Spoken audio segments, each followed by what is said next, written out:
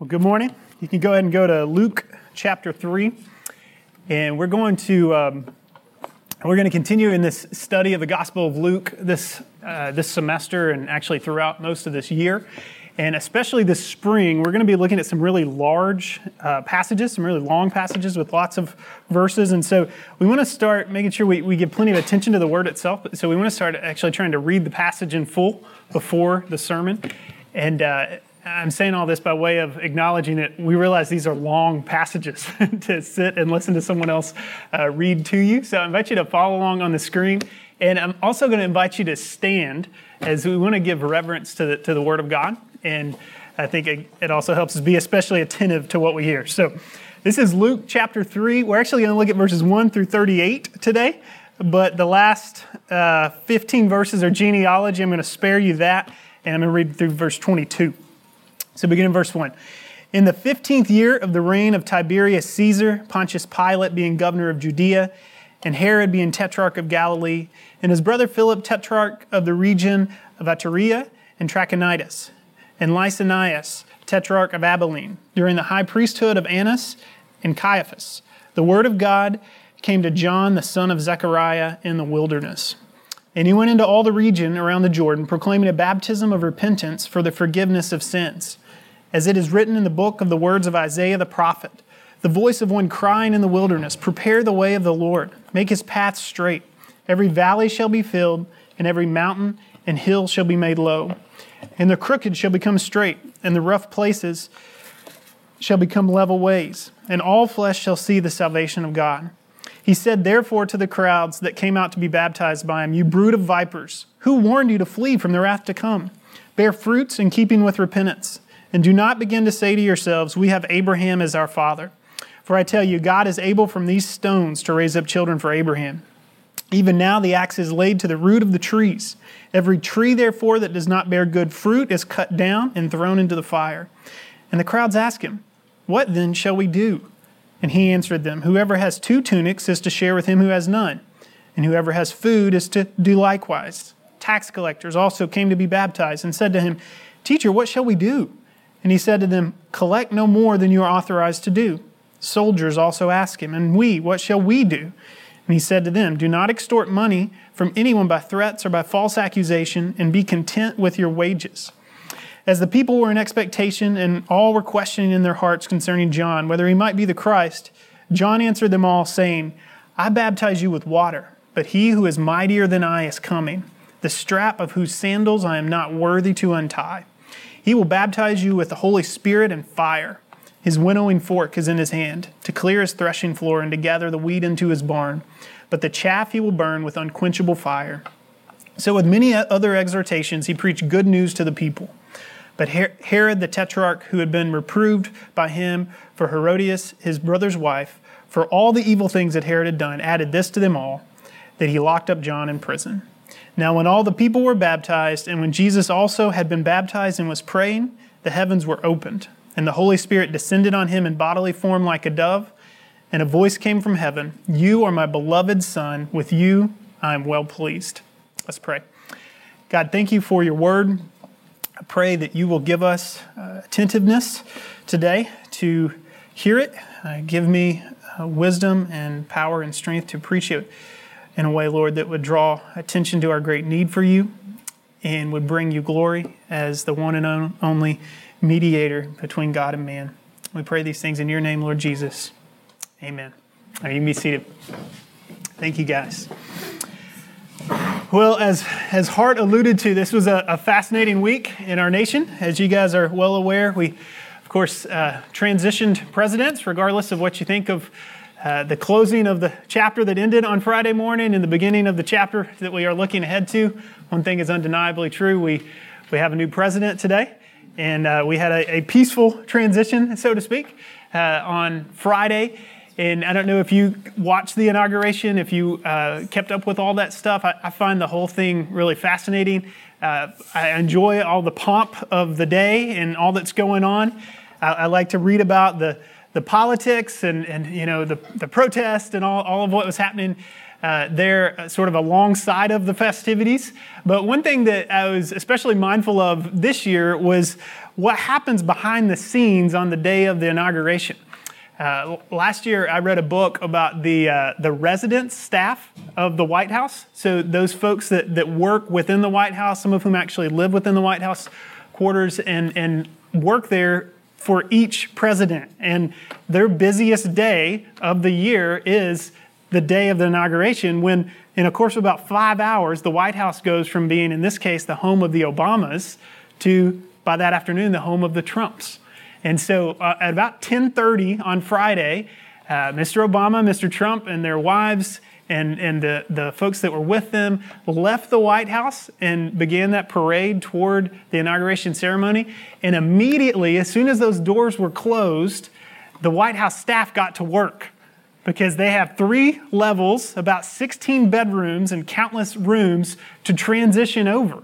And they're going to go through and they're going to take out all the boxes of the Obamas. They're going to put in all the boxes of the Trumps. They're going to put their clothes in the closets. They're going to hang their favorite paintings on the walls. They're going to get their favorite snacks for the fridge. The idea is that by the end of the afternoon, when the first family arrives back to the White House, that the chief usher would be able to greet the president at the door and say, "Mr. President, welcome to your new home." And it would actually feel like his home. And so all that was happening Friday, and it was on my mind because really what those staff members are doing that day is a service of preparation. All right, they're preparing for a great transition that's about to happen. And I had that on my mind because what we read about there in Luke 3 is the work and service and ministry of John the Baptist, which is in many ways a ministry of preparation. He was a man whom God sent into the world to prepare the way for this great transition that was coming. He was not so much behind the scenes as we read about, but I want to focus in on his work today, and I want to do it under 3 basic headings. So we're going to look first at John's ministry, then at his message, and then lastly we'll look at his Messiah. So we're in Luke 3. We'll start with the ministry of John the Baptist, and we'll see this in these first 6 verses there. And if you notice in all of those names and places I tried to pronounce there in the first couple verses, we're reminded of Luke's concern for historical precision. Right, he wants you to know exactly who was in office at the time when this happened. Remember we talked last week about his desire to get things right historically and do all of this research. But I think also in Luke's mind in giving us all that is he wants us to understand the significance of what he reports there in verse 2, that the word of God came to John in this day. Because it had been some 400 years since the word of God had come to anyone. That's what the Old Testament ends with the word of God coming to Malachi, and Malachi says that a prophetic forerunner is going to come, and he's going to prepare the way for the Messiah. He'll be like another Elijah, and he'll come soon. And then 400 years go by. 400 years. So when we think about all the things we saw on Friday and all the festivities, and if you watched any of it, you heard all sorts of historical references to Lincoln's inauguration and Washington's ideas about how to do this and things like that. None of that existed 400 years ago. Wasn't even a thought in the mind of anyone on the planet. That's how long 400 years is. It had been 400 years since the people of God had heard the word of God. So this is a big deal when the word of God comes to John. And Luke gives us a broad summary of John's ministry here in verse 3. He says, John came proclaiming a baptism of repentance for the forgiveness of sins. And so one question we have to think about is, what is this baptism? I mean, how are we to understand John's baptism? A lot of different things we can think about. I think the clearest, maybe simplest way to think of it is John was inviting the people to confess their hope and readiness for the Messiah, the hope in and readiness for the Messiah who is about to come. See, we've got to think of John as kind of this hinge point between all the promises of the Old Testament and all the fulfillment of the New Testament. John sort of has a foot in both of those worlds, and he's the hinge turning the page between those 2 chapters of redemptive history. He's not the Messiah. He makes that very, very clear, as we'll see. But the way to be ready for the Messiah is to respond appropriately to his message. And he wants to make sure people understand the significance of that. But his baptism is not the same as our baptism today. All right, when we baptize people today, we baptize them as a public confession of their personal commitment to the Lord Jesus. And wrapped up in that is the death, burial, and resurrection of Jesus, which hadn't happened yet in John's day, right? So the two can't be the same. So how are we to think of John's baptism in relation to our baptism or our understanding of baptism, what we practice today? Well, I think the clearest way, or maybe a helpful picture for thinking about what we're doing when we baptize today, is it's a bit like putting on a wedding ring. And when we baptize someone today, it's a bit like putting on a wedding ring. It's a public and outward profession of an internal and personal reality and commitment. Right? There's nothing magical about the wedding ring itself. I mean, I can take it off and I'm still married right now, even though it's not on my finger. If I gave it to someone else and they put it on, they wouldn't become Cheyenne's husband magically because of the ring. But you guys know, and I know, and most significantly my wife knows, that we exchange these to say something about who we are and who we plan to be. Right? So this is a public and visible picture of the commitment that we've made to one another. And baptism is that same kind of thing. Well, so if the baptism we do is a wedding ring, what is John's baptism? I think maybe it's a bit like an engagement ring, if you'll follow me. It's not this commitment that fundamentally changes your identity, like when you exchange vows and become husband and wife, but it's this commitment to make preparations for that change. That's what John's inviting the people to do. This is a commitment before the commitment. He's saying the Messiah is coming and you need to get ready. You need to begin making preparations now so that when he comes and when he offers the fullness of forgiveness of sins, you'll be ready to receive it in faith. So John's baptism it's like an engagement ring. It's that commitment before the commitment of receiving Christ by faith. As that, it is necessarily a ministry of preparation, as we said. And we see that in Isaiah, or in verses 5 and 6, where Luke quotes Isaiah 40, right? So Luke quotes Isaiah 40, speaking of John. He's wanting us to see that John is the fulfillment of what Isaiah promised long ago. Back in Isaiah 40, Isaiah is talking about how just like in the Exodus, just like in the return of God's people from Babylon back to Israel, that he's once again going to act decisively on behalf of his people. And so John's announcing that in his coming, he is the beginning of that divine action promised long ago. And when that comes, we read about there in verses 5 and 6, there will be this great leveling, right? Every valley shall be filled, every mountain and hill made low. And the point is that the proud are going to be brought low, the humble are going to be lifted up toward this end. Verse 6. That all flesh shall see the salvation of God. And so Luke puts in that quote from Isaiah there. None of the other gospel writers include that because he wants us to see that this path to salvation is going to have universal access. That when the Messiah comes, anyone can come to God through him. All flesh shall see his salvation. But the path to that kind of salvation, to that kind of glory and that kind of relationship with God, it's going to go through John's particular message. So John's preparing the way for this Messiah to come. So talked a little bit about his ministry. Now we want to look at his message here in verses 7 through 18. And we're going to treat it under three headings. So what exactly did John tell the people? Well, you heard what he said there. It's not exactly friendly. And so the first thing we know is that he condemned their sin. You see that in verses 7 through 9. John begins with a very seeker-sensitive opening. You brood of vipers, right? You guys who are familiar with the Old Testament, you know that snakes are not thought of as cuddly creatures, and this is not a compliment, particularly to the ears of a Jewish person. Right? When you think snake, you think Jewish history, you think Old Testament, you think Garden of Eden, you think Satan, you think the devil. All of the problems of the world trace back to a snake in his cunning and mischievous ways. And so John is saying very kindly to the people, you guys are like sons of the devil. That's who you are. And so he calls them out for a lack of fruit And he warns them about trusting in their ethnic heritage instead of trusting in the Lord, instead of looking to this Messiah to come. And he gives that memorable quote there where he says, God could raise up stones. He could raise up children of Abraham out of these stones.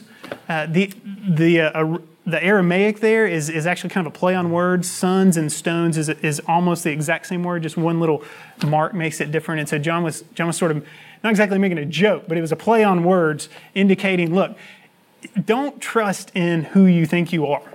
Don't trust in your background. Don't trust in who your dad was. Don't trust in where you came from.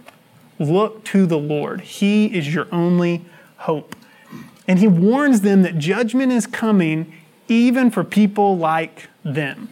And as we read these words today, I think we have to hear them, not in the exact same way that John's original hearers heard them, but we have to heed them in our own sort of way. And we have to be reminded that there's a danger of focusing on outward displays of religion that are empty inside. Now, there's a way to perform acts of faith without actually being faithful. And it was true in John's day, and it's true in our day. And if you don't believe that, I would just draw your attention again to those festivities on Friday. There was a great prominence given to prayer. There was a great prominence given to the Bible. I'm going to stop there, but I'll just say I'm not optimistic in the years ahead that the same prominence will be given to those things, right? And we see that year in and year out. There's a way to sort of nod your head to things and kind of tip your hat to some of these things outwardly, but lack the inner realities. And John's saying, this is exactly who you are. This is what you've done. You think you're safe because of where you came from, and you think you're safe because you visit the temple a few times and you give a little and you do a little bit of this, but you're really sons of the devil, right? And so he condemns them for their sin. So they ask him, what then shall we do? And beginning in verse 10, he gives them some instruction. So from condemning their sin, he then calls them to repentance and obedience. And the idea is that their repentance has to be expressed in some sort of genuine obedience to God. That repentance is not just turning away from sin, it's turning toward active obedience to the Lord. But as we said, even our obedience can be empty. And we can do the right things, but not mean them. So how are we to know that what we're doing is genuine? And we look at that conversation between the tax collectors and the soldiers, and I think John gives a bit of a hint there, and Luke tries to guide us towards something in particular in how he presents this. I think the idea, if you look at all three of those little snippets of the conversations that Luke gives us, the idea in all three is, in each case, you're turning away from yourself and you're turning toward other people. And I think what Luke is getting at in presenting John's message in this way, I'm sure there were lots of conversations that happened out there in the wilderness, and Luke gives us a couple little snapshots here, and he's trying to make some particular point with it. And I think what he's getting at is that in some way that the real essence of sin is rooted in self-interest. It's rooted in this notion of what's best for me. And anytime we act with that question in mind, we're very much in danger of being on the path to sin. And so if the essence of sin is what's in it for me, then the essence of repentance has to be turning from me, turning from self, and looking to the needs of others. And so if you have two tunics, you give one to someone who is in need. You don't think, well, it'd be good for me to have one just in case I need an extra one later. No, you think, they don't have one. I'm going to give to one. If you're a tax collector, you don't collect more than you're authorized to do. You do your job, you do it faithfully, but you don't skim off the top for yourself. If you're a soldier and you have the power and authority perhaps to extort money from people and overpower people, you don't do that. You don't think about what's in it for me and what can I get out of it. You think about how can I serve other people. What John's getting at is that true repentance is going to be loving God by loving others. And so he calls them to repent and he calls them to obey. And then lastly, he consistently points them to Jesus. And this is the thing, to really understand John, again, we have to understand historically where he was at, what he was doing, and how he understood his own purpose. So the people naturally are wondering, could this be the Christ? I mean, as much as we've waited for this forerunner to come that we heard about in the Old Testament, we heard a whole lot more about the Messiah. So could this be the Messiah? And John says, verse 16, Luke tells us, he answered them all. At every turn, he tells us, no, I'm not the Messiah. I'm merely here to prepare the way. And this helps us make sense of what Luke says in verse 18. Did you guys catch that? Down in verse 18, he says, so with many other exhortations, John preached good news to the people. And that may feel like a weird way to summarize what we've been talking about so far. This hasn't exactly been a lift you up kind of message so far from John the Baptist. I mean, he came proclaiming good news. Good news like you all are a brood of vipers and you deserve condemnation. And good news like, your ethnic heritage is not enough to put you in a right relationship with God. And good news like the Messiah is coming, and when he comes, he's going to bring judgment. So why in the world is this good news? I mean, what is Luke talking about here? Well, I think the idea is that in the Messiah, there will finally be hope for genuine renewal. See, I think the purpose of John's message is to leave the people sort of on their heels going, we don't stand a chance.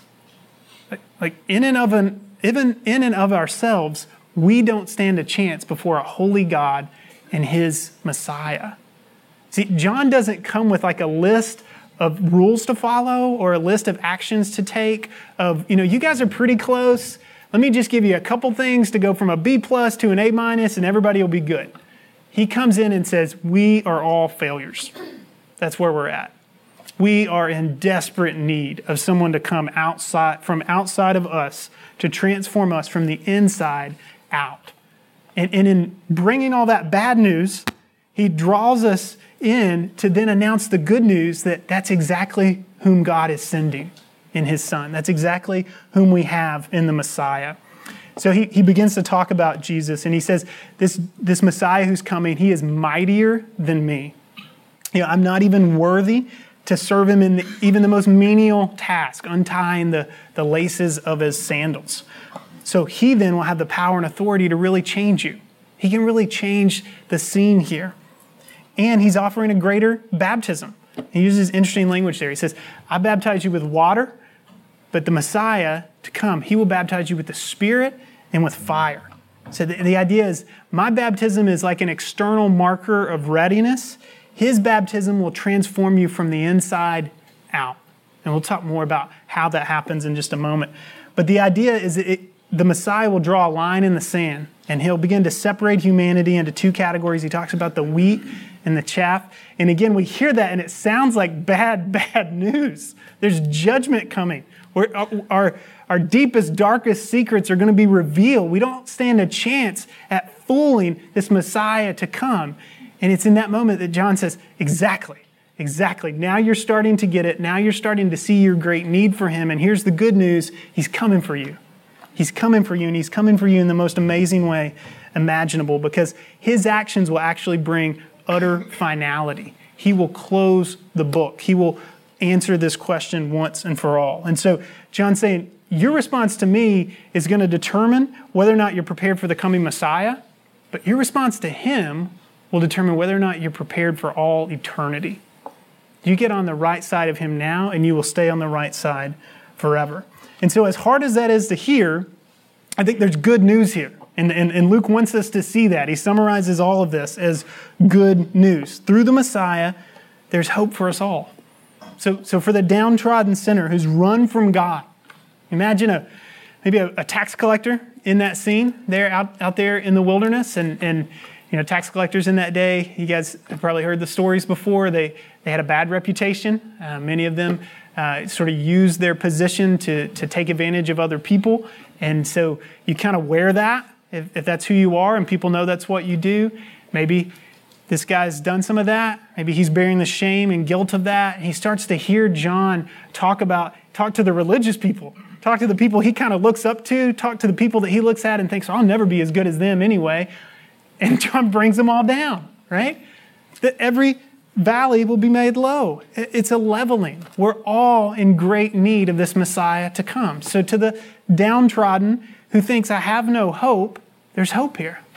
Because none of us have hope in and of ourselves. We all have to look outside of us. Or you think of that religious person.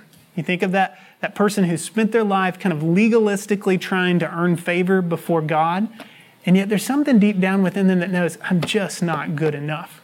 No matter how hard I try, no matter what I do, I never keep all the rules. I never do it all right. And even when I do, I have this sense of arrogance and pride about me that even in doing it right, I'm not doing it right. I know I'm going to fail at some point, in some way. And to that person, John's message says, yeah, you will, but there's hope for you too. There's a Messiah to come. And so we've looked at John's ministry and then his message. Now I want to turn our attention to his Messiah as we look at these last 4 or 5 verses before the genealogy.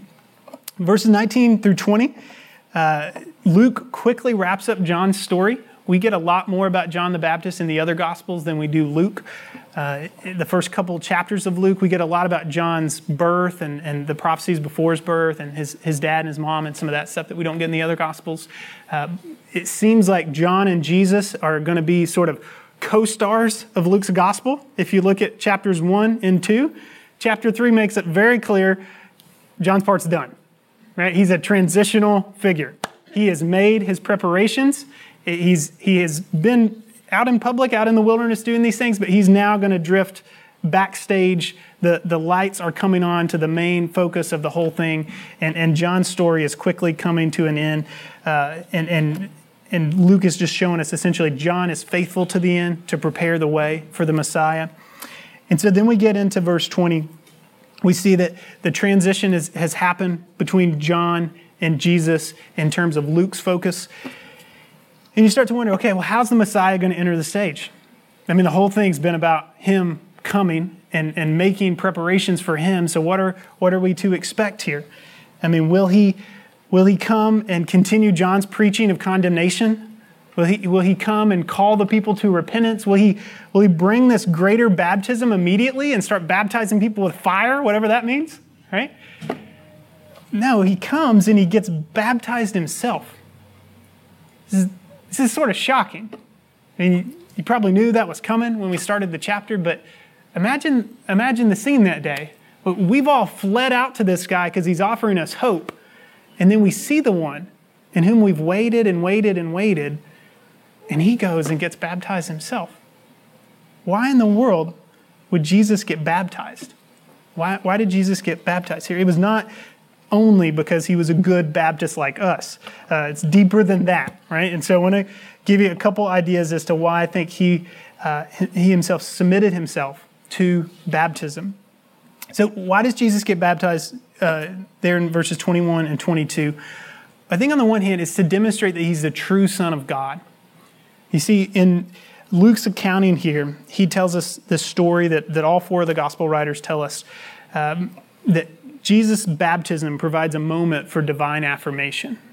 When Jesus rises up out of the waters, the clouds part, there's a voice from heaven that says, "You are my beloved Son, with you I am well pleased." Luke wants to be clear. Now this Messiah who has come and will be the focus of the rest of his book, he's not merely a wise teacher. He's not merely a good man. He's not just here to sort of set an example for us to try to follow in our own strength. He's the very Son of God. And that's the beginning of our hoping in him, is that he doesn't come ultimately from us, but he comes from God. He's the Son of God, and we hear the affirmation of that in his baptism. So Jesus gets baptized to enable God, or to give God the opportunity to affirm his divinity. But there's more going on here, and I think Luke actually wants us to see this more, and that's why he gives us that strange genealogy at the end of the chapter. So he gets baptized to demonstrate he's the true Son of God, but he also gets baptized to demonstrate he's the true Son of man. Right? His baptism identifies him with humanity. In Matthew 3, there's this little conversation between Jesus and John where John says, "Shouldn't you baptize me instead of me baptize you?" And this just feels strange. And Jesus says, no, this is fitting to fulfill all righteousness. So whatever's happening here is fulfilling all righteousness in the scene of Jesus getting baptized. And I think the idea is this. I think Luke wants us to see, and I think Jesus himself wanted us to see in taking these steps, that he was willing and ready to stand in places he did not belong in order to rescue those who could not come to him through any other means. I mean, if we find it odd to see the Son of God wading through the waters of Jerusalem or of the Jordan here, wait till you see him hanging on a cross.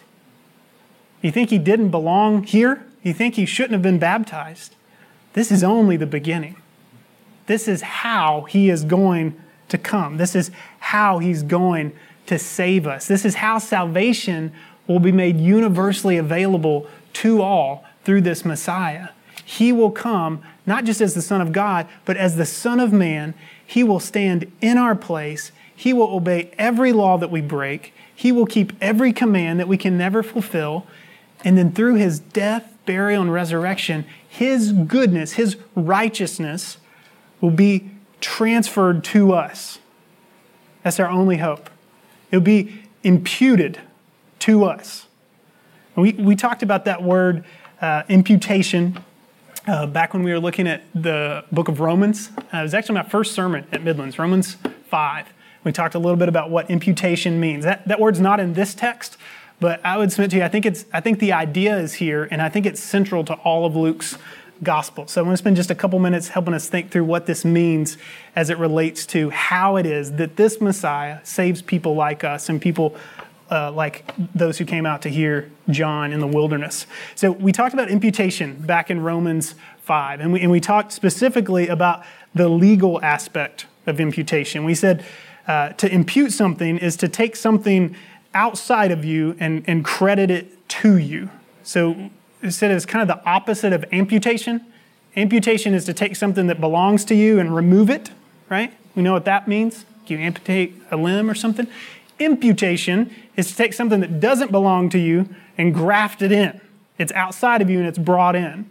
And the legal aspect of imputation, when we talk about these doctrines, is that the goodness and righteousness of Jesus is credited to our account so that we can be declared innocent. We can be legally innocent before the Father because this righteousness is declared to our account. It's credited to us. But there's an ethical aspect of imputation too. And it's this notion that this goodness and this righteousness that's outside of you, that specifically is caught up in the Son of God and his fulfilling of the commandments and him being the perfect man, as it were, it's not just credited to your account, like it's just added to the ledger and you know it's there. It's actually imputed to you in that it comes within you and it begins to come out of you as well. Right, so the legal aspect is why we can be justified. The ethical aspect is why we have hope to be sanctified. We can actually be transformed because the goodness and righteousness of Jesus is imputed to us. And in bringing it into us, we begin to be transformed and changed from the inside out. I heard a really unexpected use of this term a few months ago.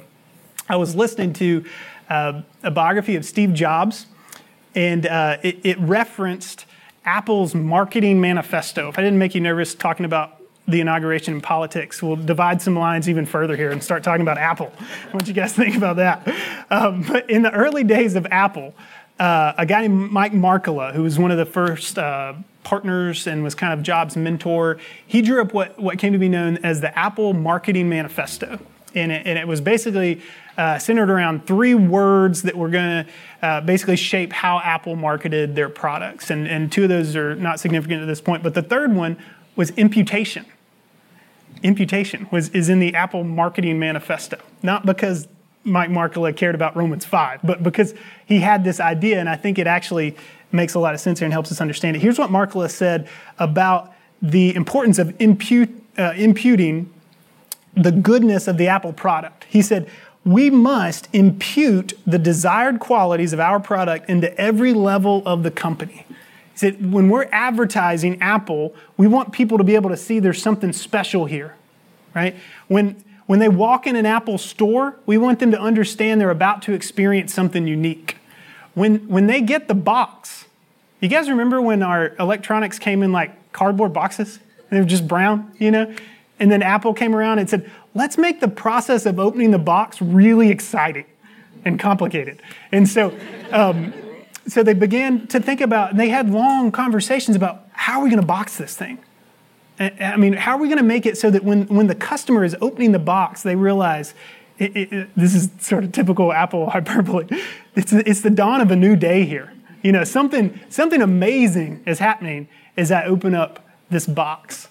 Markla said, what we're going to do is see, here's what he was saying. He was saying, when they hold the iPhone, they're going to know it's amazing. They're going to know it's a new day. We're not going to have to convince them then. But we want to impute the awesomeness of that product into every level of our company.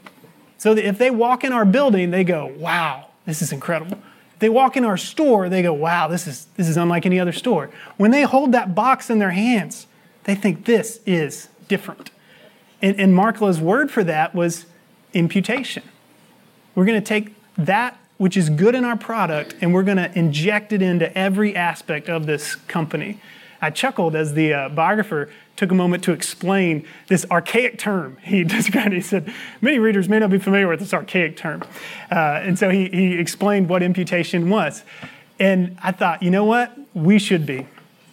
We should be familiar with that archaic term because it's our only hope in life and death.